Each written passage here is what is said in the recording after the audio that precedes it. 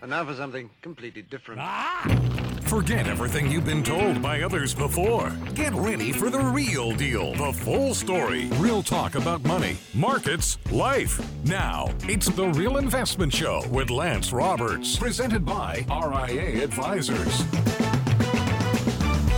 And good morning and welcome to the show. It is, of course, Thursday, second best day of the week. Michael Lebowitz joining us this morning to talk all about Fed. And of course, well, today is the day, right? This is the day we've been waiting for all week. CPI, we get the inflation report out this morning. Expectations, kind of all over the board this morning, but kind of the average is about it, looking for a 0.2% increase in the headline inflation number and a 0.4% increase in the core number.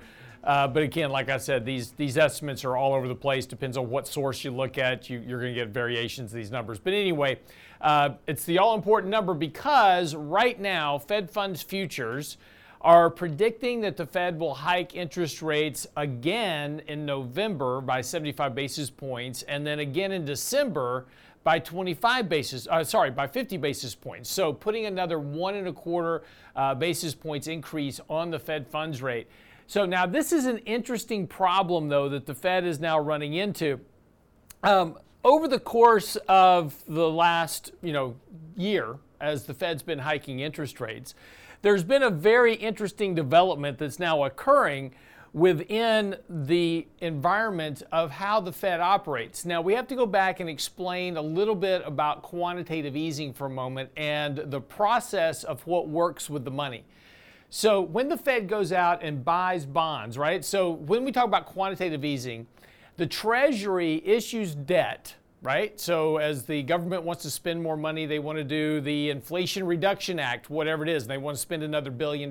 Well, the Treasury has to issue $1 billion worth of debt to fund those types of programs. Now, and the reason I say it's $1 billion is because all current tax revenue that comes in is absorbed by simply Social Security, Medicare, Medicaid, and current interest on the debt. Now, this was already at over 100 cents on the dollar before the Fed started this rate hike campaign they've been on now, for the last year.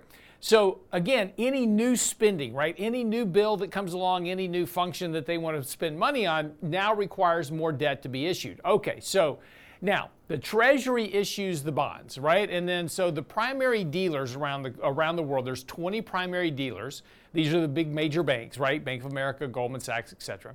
They then buy the bonds from the Treasury. So the Treasury has a group of dealers. They sell the bonds to their dealers. The dealers then sell those bonds to their customers or to pension funds or whoever else they're going to send it to. Now, that's the way it normally works. Well, beginning in 2009, the Federal Reserve began doing what's called quantitative easing. And this is where the Federal Reserve buys the bonds, the Treasury bonds, from the banks. So if Bank of America is an example, or JP Morgan sitting on $100 million worth of a certain maturity of a 10-year Treasury, the Federal Reserve will buy that bond from JP Morgan, Bank of America, whoever, and then credit their reserve account with the money. So now the bank has the money, and supposedly the bank's supposed to lend that money out into the economy, and that allows businesses to have access to capital. They then go invest that capital, grow the economy. That's the way it's supposed to work. Didn't really work that way. But the Federal Reserve now owns the bonds. Now, here's the interesting part about this. Now this is kind of a long-winded way to get to where we are going to talk about quantitative tightening. When the interest payments are made, the Treasury makes the interest payments on the debt, right? So if I own a 10-year Treasury at 4%, the Treasury remits to me a check every twice a year for my 4% interest. Well, that Treasury issues the coupon payment that goes to the Federal Reserve because they own the debt, right? Now, at the end of the year, the Federal Reserve remits those interest payments back to the Treasury. So the Treasury has an interest expense on the books of sending out those interest payments. They then get revenue back from the Federal Reserve as the Federal Reserve remits those net profits back to the Treasury. So it's been an interesting loop because the Treasury for the last decade, because of basically zero interest rates, have been actually getting revenue from the Federal Reserve remitted back to them. And this is, this is $30-40 billion a year, so it's not inconsequential. Here's the interesting problem that's now developed because of the increase in rates.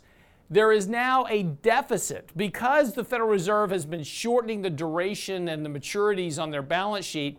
They are now having to remit out more money than they're actually bringing in. So there's a net deficit to this. And in order to do that, it requires more debt issuance. So as interest rates go up, that net deficit continues to increase, and this is now causing a problem because now we're having to issue more debt to cover that net differential in the interest payment. So again, this is going to, because the Federal Reserve is paying out interest on the overnight reserves held by banks. So all those reserves that we've been putting out for the banks over the course of the last decade, it's roughly about $500 million a year right now in terms of interest payments. It's increasing rapidly because of this. So now this net differential is requiring more debt to be issued.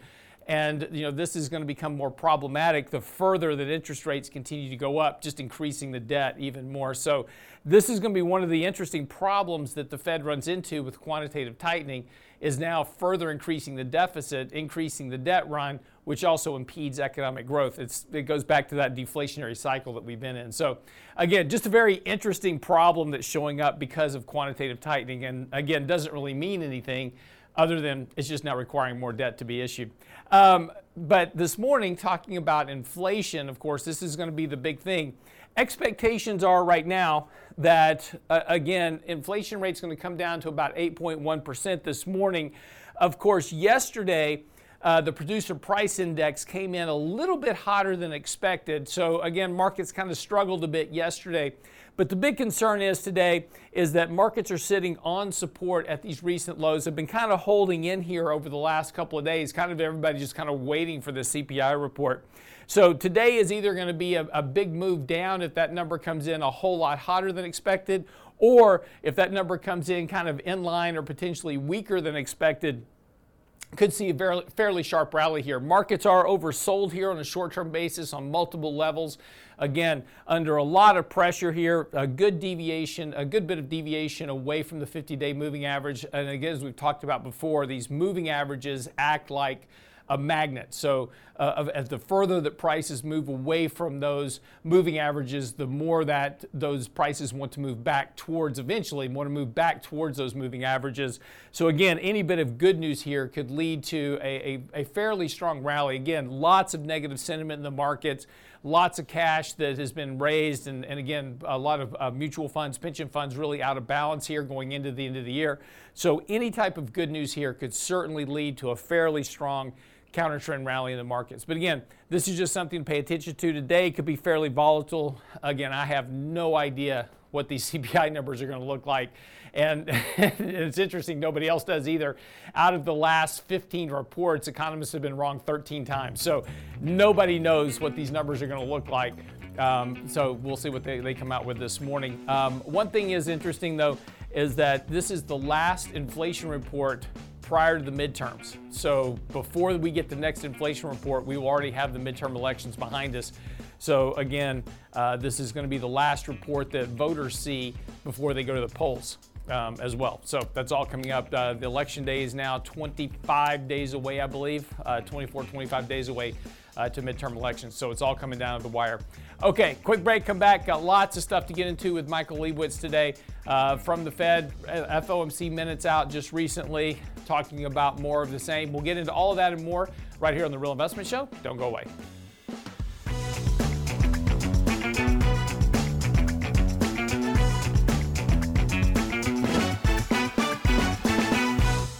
Get daily investment news you can use, delivered at the speed of the internet at realinvestmentadvice.com. Let's go, girls. What do women want when it comes to finances? Join Richard Rosso and Danny Ratliff for a special Ladies Edition Lunch and Learn What Women Need from Social Security, Thursday, October 20th at noon. Get the most out of your Social Security benefits. Register now at realinvestmentadvice.com for our next Ladies Lunch and Learn What Women Need from Social Security, Thursday, October 20th at noon with Ratliff and Rosso. Realinvestmentadvice.com.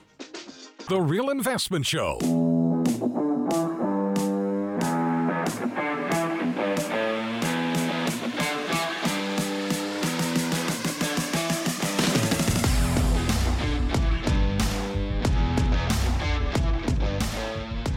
welcome back to the show this morning. I'm your host, Lance Roberts. Michael Lebowitz joining me as well. Lots of stuff to get into over the course of the last week.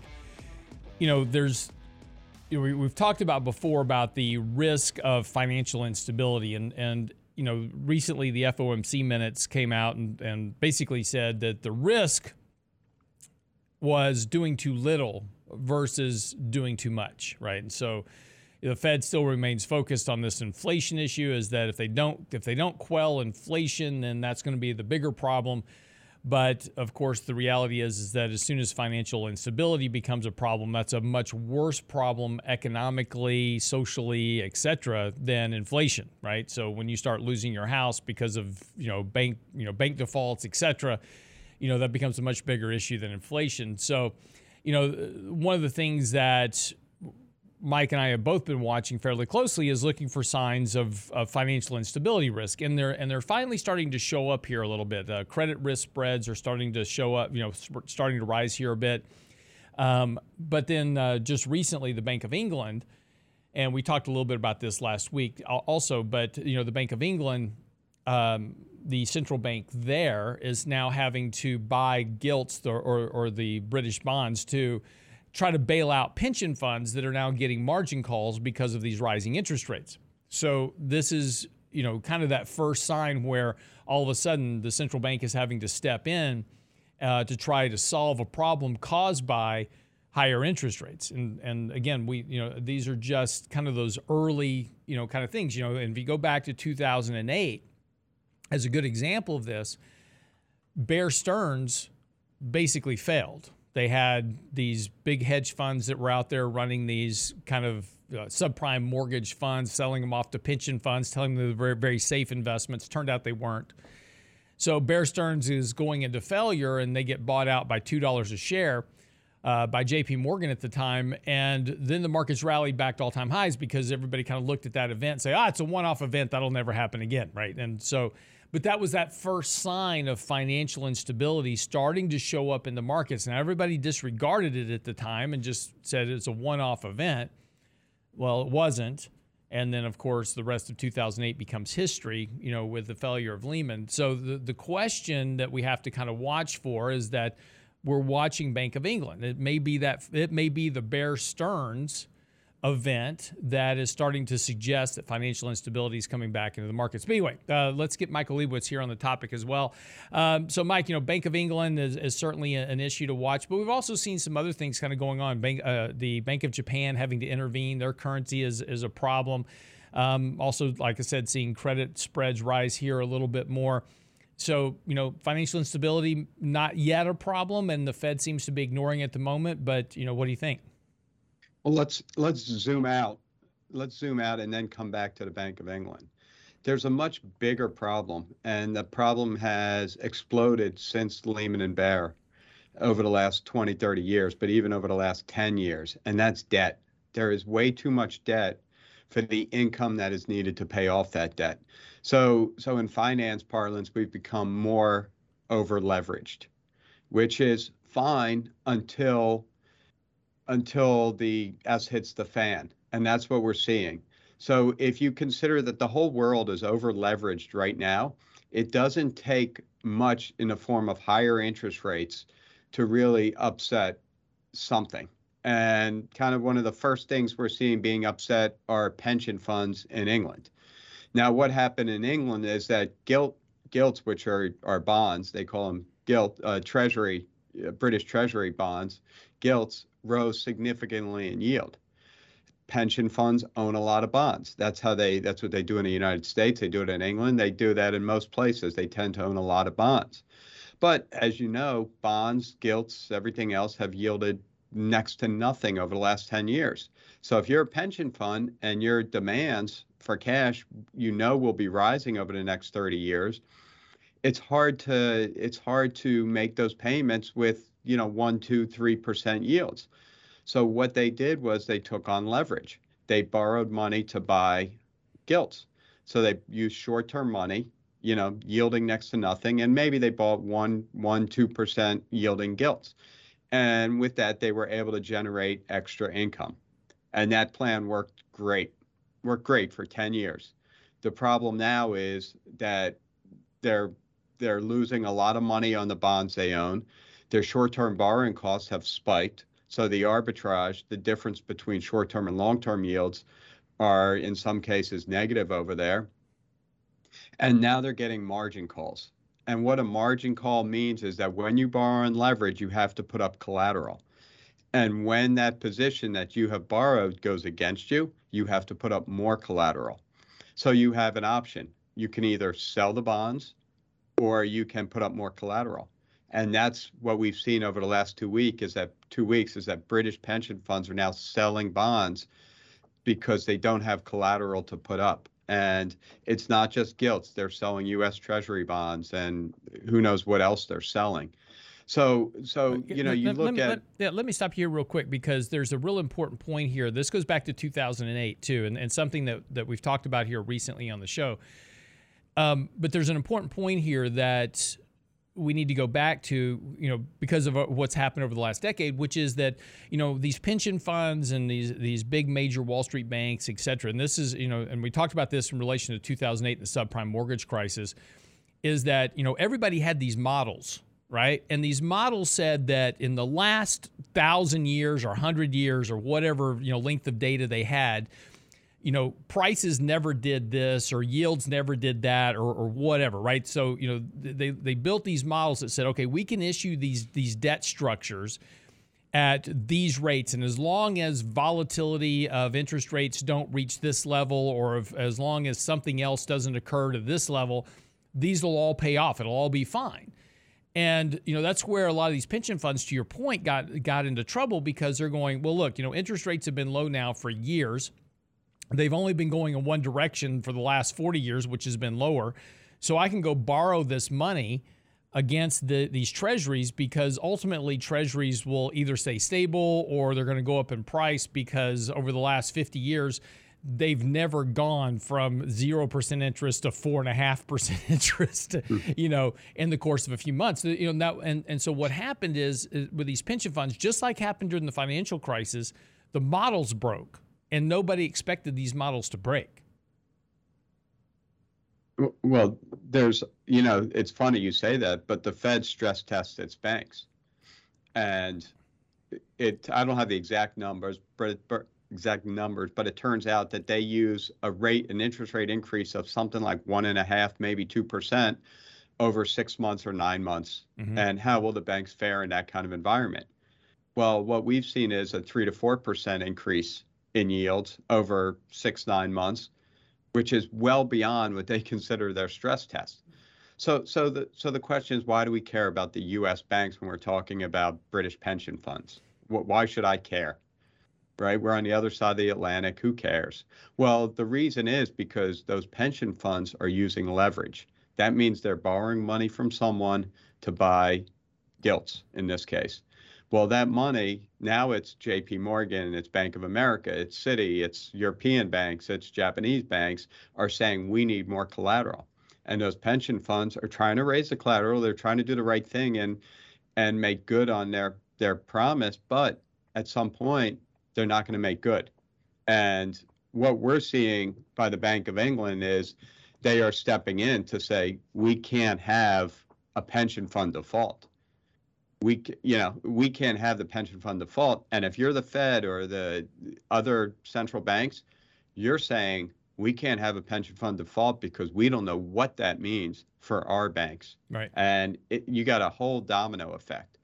The pension fund is a huge issue. That's a social potential crisis in England. But that social crisis in England leads to a banking crisis around the world. So this isn't just a Bank of England pension problem. This is a Powell problem.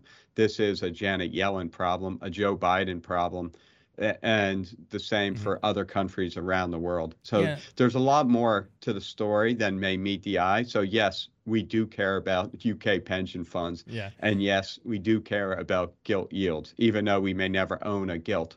Right. And look, and it's an important thing because two things happen here. the issue for the way a pension fund works is that, they have, and to your point, they have a certain amount of assets, and they know with reasonable certainty, they go, okay, I've got this many people that are in my pension, and they're going to be retiring on these years, and I'm going to have this much withdrawal rate coming out of the pension with the payout stream, et cetera, over some period of time. And they can forecast that, with some relative accuracy because of just age and demographics and those type of things. The problem comes this, and I've written about this a couple of times on the show, and on our website, talking about the pension fund problem that we have here in the U.S. We have a huge underfunded pension problem in the U.S. And the real issue comes, and these pension funds are huge, by the way. These are billions upon billions upon billions of dollars in these pension funds. The problem comes when this occurs. There's a bunch of people that are real close to retirement, or maybe in retirement but still working, so they're not drawing on their pension fund yet. But as soon as the cracks appear and they become concerned that pension fund is not going to be able to make good on their pension payments, the first thing they're going to do is retire and start drawing on that pension. And this is kind of like a run on the bank. All of a sudden, those models that the pension fund had saying, okay, I've got this much in assets, I've got this much in leverage, and as long as nothing happens, I can make these payments over this period of time. Well, all of a sudden, all those payments get front-loaded. And they have to start trying to meet those payments in a much more rapid schedule than they did before. And that underfunded status problem becomes a major unfunded status problem. And this is going to be one of the real risks here, is that if you start getting a contagion in just the idea that pension funds may become insolvent, it could cause the insolvency to occur. It's almost the same thing with a recession, right? Everybody thinks a recession's coming, so they stop spending, which causes a recession, right? So that's one of the big risks that Mike's talking about, and I think he's absolutely right. We'll come back after the break, pick up with talking about why experience in times like these matter, and we'll talk about that when we come back from the break. Don't go away.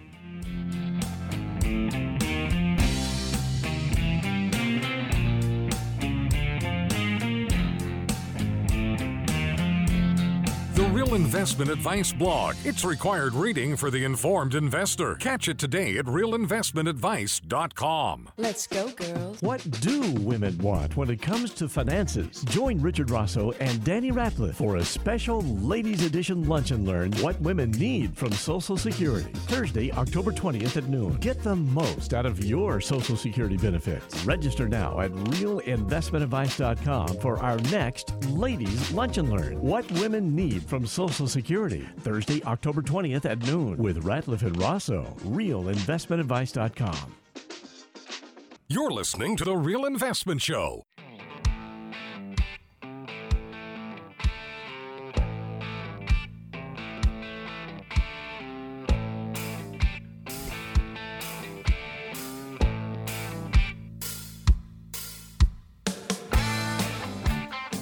So, poor Boeing. Boeing has just had a literal mess with their planes. The 737 MAX, of course, they had that whole issue, with that plane getting investigation, having to ground it for years. Aviation blog Flight Global posted a video of the Boeing 747-400. It's the large cargo freighter that they have. And it's known as the Dream Lifter, right? Because obviously we need bigger cargo planes because we all want more crap, right, delivered to us overnight. So if you want it overnight, you need a bigger plane to get all those boxes on there to get them to you. So anyway, they did the flight for it. It's known as the Dream Lifter, and right on takeoff, the landing gear falls off. So just. Just one of those things like, man, come on, Boeing, get it together. I wouldn't mind owning your stock if you would stop screwing stuff up. It wouldn't be a bad thing. Anyway, just can't make this stuff up. Anyway, here we are in an environment, and I think it's interesting. I've been reading, I read a lot of blogs every day, blogs, posts, articles, you name it, because I'm always looking for stuff to either write about or discuss here on the show. So, I do a lot of reading. And what's interesting is there are a lot of people writing articles and blogs right now that have never seen a bear market. right? And that's, this goes with a lot of journalists out there. They're young. A lot of these journalists are fairly young, right? When we were in 2008, they were still in high school in a lot of cases. So they haven't actually seen and been through a bear market. So they're writing these articles, and plus they don't manage money. They're journalists, right? So they're writing articles about the markets and investing and these type of things, but they actually don't manage money. They don't run portfolios. So they haven't been just quote unquote, they haven't been in the trenches, right? And have been through a period like this. But conversely, there's also a lot of financial experts in the media that have also never seen a bear market and that have never really kind of been through one. And the reason that I bring this up is that, and we've written about this before, is that when you go through a real bear market, and look, I'm going to argue with you right now that, look, this market sucked this year. So far, it's not really a bear market.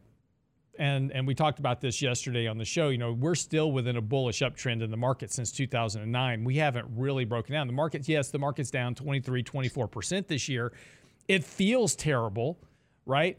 But you go back to 2008 as an example, or the dot-com crash back in 2000. Those were bear markets. Companies are going belly up. WorldCom, Global Crossing. You've seen a lot of people won't even remember these companies that I'm talking about.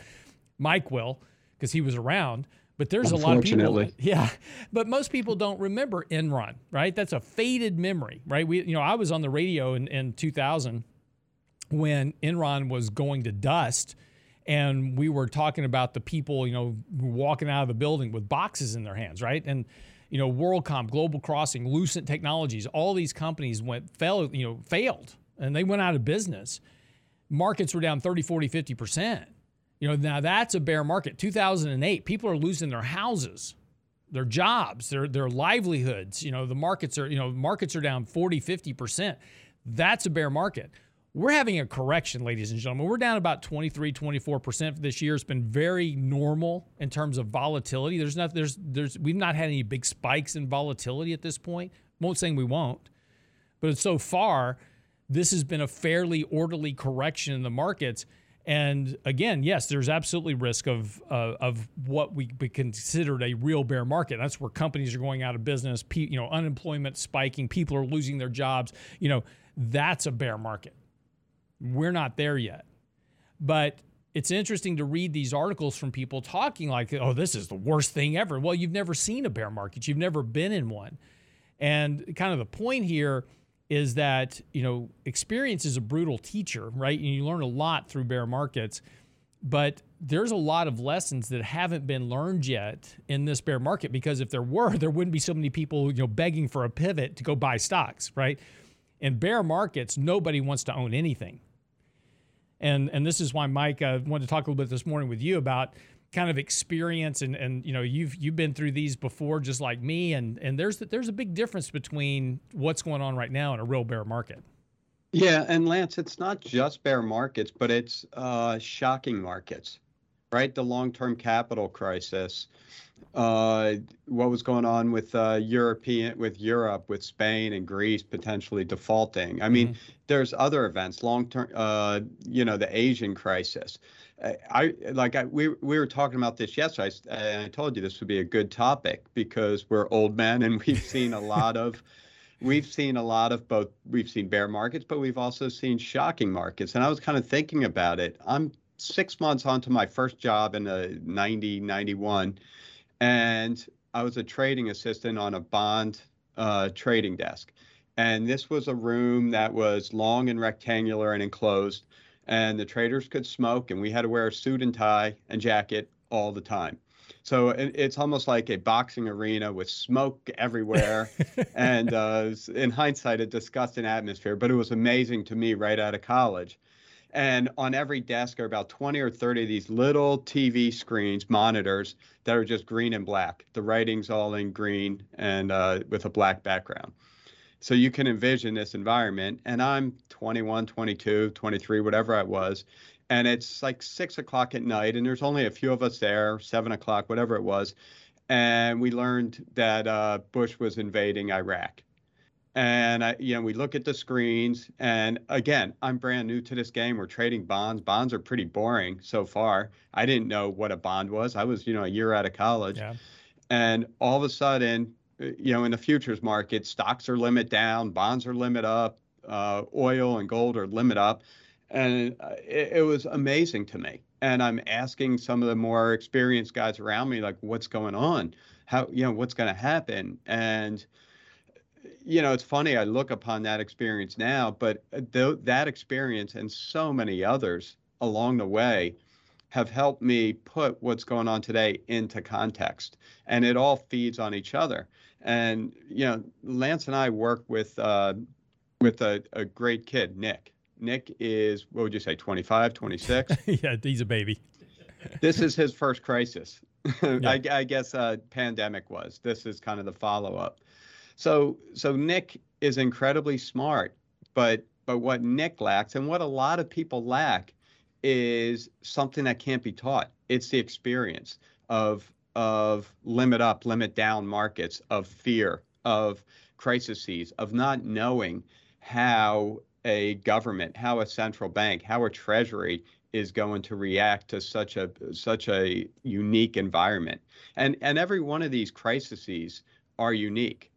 As Lance started, how a bear market trades, how bull markets within bear markets can be vicious, how you can get 10, 20+% rallies in bear markets, and finding the bottom of a bear market is not so easy.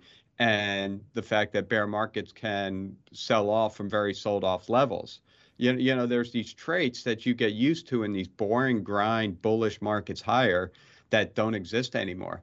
There is no more FOMO, no more TINA. There's, you need to think outside of the box, and you need to dwell on that experience. And whether we like it or not, Lance, me and you have, over 30 years of experience each with all kinds of, not just bear markets, but crises of varying degrees. And that is what helps shape our opinions today on what the Fed may or may not do on, and this is, I think, why we're gravitating to this pension crisis, because we realize this isn't about gilts. This isn't about yields. This is about pensions, and this can easily spread around the world. This is not a localized issue.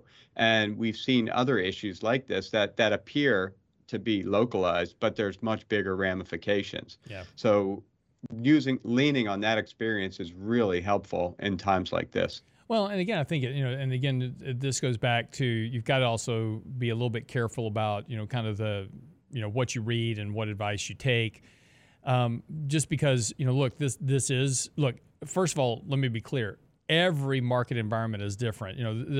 We've been running some charts lately just because, what we've been trying to show is that even during downward trending markets, you can have fairly substantial rallies within those downtrends. And when markets get very oversold, they typically snap back. So we've been running some charts lately, these analogs of the 2000 dot-com crash and the similarity to the way the market's behaving now.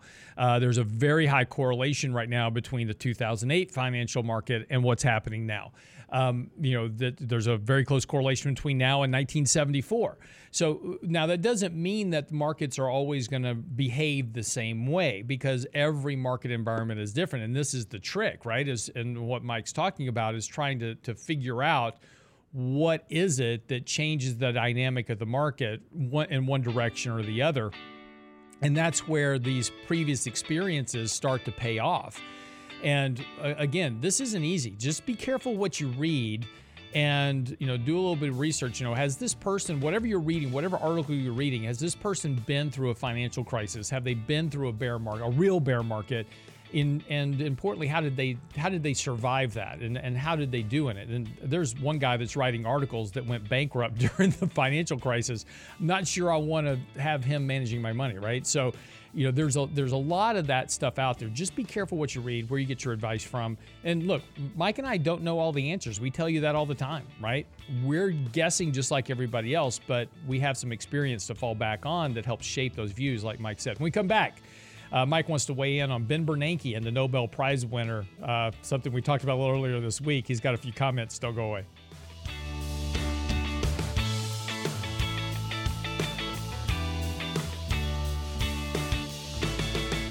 Get daily investment news you can use, delivered at the speed of the internet at realinvestmentadvice.com. Let's go, girls. What do women want when it comes to finances? Join Richard Rosso and Danny Ratliff for a special Ladies Edition Lunch and Learn What Women Need from Social Security. Thursday, October 20th at noon. Get the most out of your Social Security benefits. Register now at realinvestmentadvice.com for our next Ladies Lunch and Learn What Women Need from Social Security. Thursday, October 20th at noon with Ratliff and Rosso. realinvestmentadvice.com.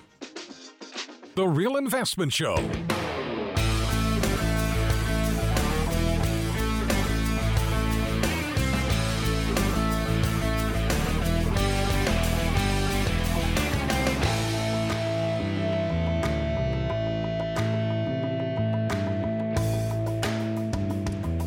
So we touched on this earlier this week, and of course, it's just too good of a topic to let go. Sometimes you just need to do it again. But we talked about Ben Bernanke, of course. He and two other gentlemen won the Nobel Prize for Economic Research, and of course, Ben Bernanke credited with his research of the banking system during the Depression, and which formulated his process for bailing out the banks in 2009, 10, 11, 12, so forth and so on. Multiple rounds of QE, etc. So again, it's interesting what the Nobel Prize Academy said is that they are giving him the prize because of his knowledge and his actions to bail out the banking system, saving the entire world from a financial collapse. As we've talked about before, I'm not sure that we actually made things a lot better, but I don't want to steal Mike's thunder because Mike has a few words to say as well. Mike, what do you think about it? I was jealous of you that I wish I was doing radio that morning after he was announced as the Nobel Prize winner. It's just incredibly ironic that Ben Bernanke won a Nobel Prize in economics. Yeah, you could say, yes, he may have saved the world on 2008.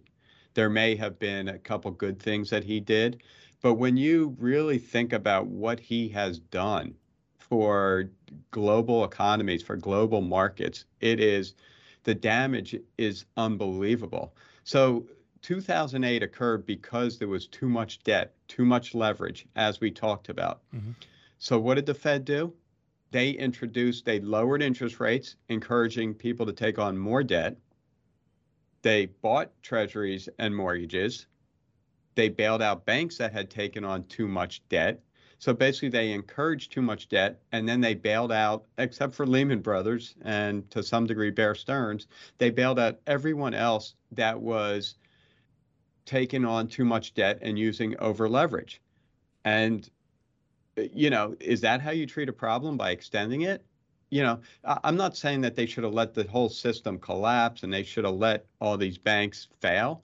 The Fed does have a responsibility. They are the bank for the banks. I mean, they have a role, but really rewarding the banks, rewarding the executives, rewarding the shareholders of these banks that were clearly offsides is not something to cheer about. Well, right. And so we got past the crisis, we averted disaster, but we put in place this whole system of encouraging more debt to both keep the financial system alive, because they really hadn't solved the problems in 2008. They kicked them down the road, but also to create economic growth from more debt.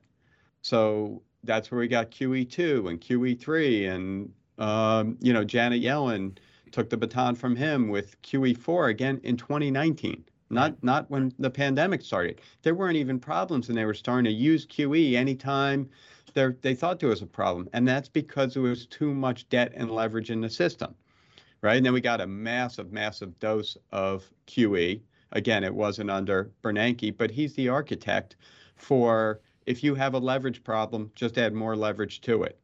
If you've been drinking all night, well, you need a shot of whiskey to help you feel better. Yeah. This is what the Nobel Prize thought was worth giving a prize for. And it's not just wrong, it's the damage he has caused And it's not just him, it's many others. But the damage the Federal Reserve has caused to our system by not fixing the problem in 2008, 2009. You don't have to let JP Morgan fail, but those executives should not be with the bank. Those stock shareholders should have lost every dime. Right, but this is something we've talked about before, Mike. There's a process, the FDIC and the banking system, there's a process in place. If JP Morgan failed, right, there's a process in place for solving that problem, which is basically all those accounts get distributed to other banks. The debts get moved, or the debt holders take the hit on it, right? And we have a process for dealing with that. And the issue wasn't really that we couldn't let those banks fail. It's that those banks are the member banks of the Federal Reserve. They were sitting in the room with the Secretary of the Treasury at the time and Ben Bernanke going, you can't let us fail. You've got to bail us out.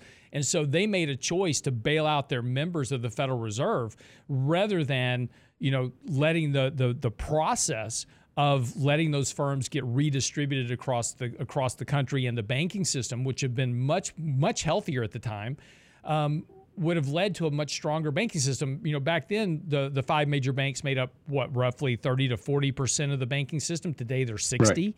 Right. So you don't have a good, stable financial system because these major banks are now such a large chunk of the financial system. They truly are the banking system, and so now you've got a real problem that the next time that JP Morgan failed. And again, this is and Mike, this goes back to the other point.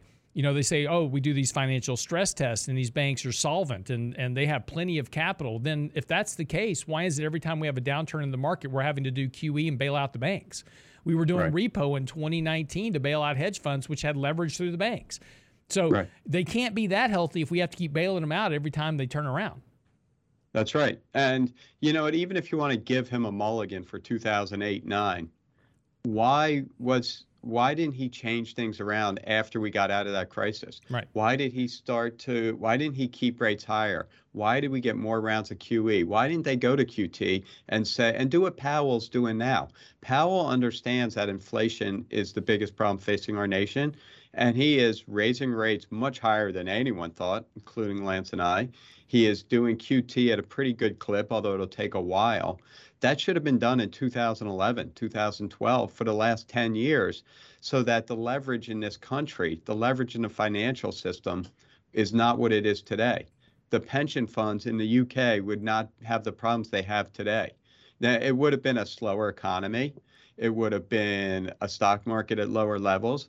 There would have been a cost, but that cost of kicking the can down the road really caught up with us during the pandemic. And now, because we decided to give the can one more big kick, it's, that kick only lasted a year or two, and now it's catching up with us again in the form of inflation and higher yields and weaker stock prices and the potential for pension funds.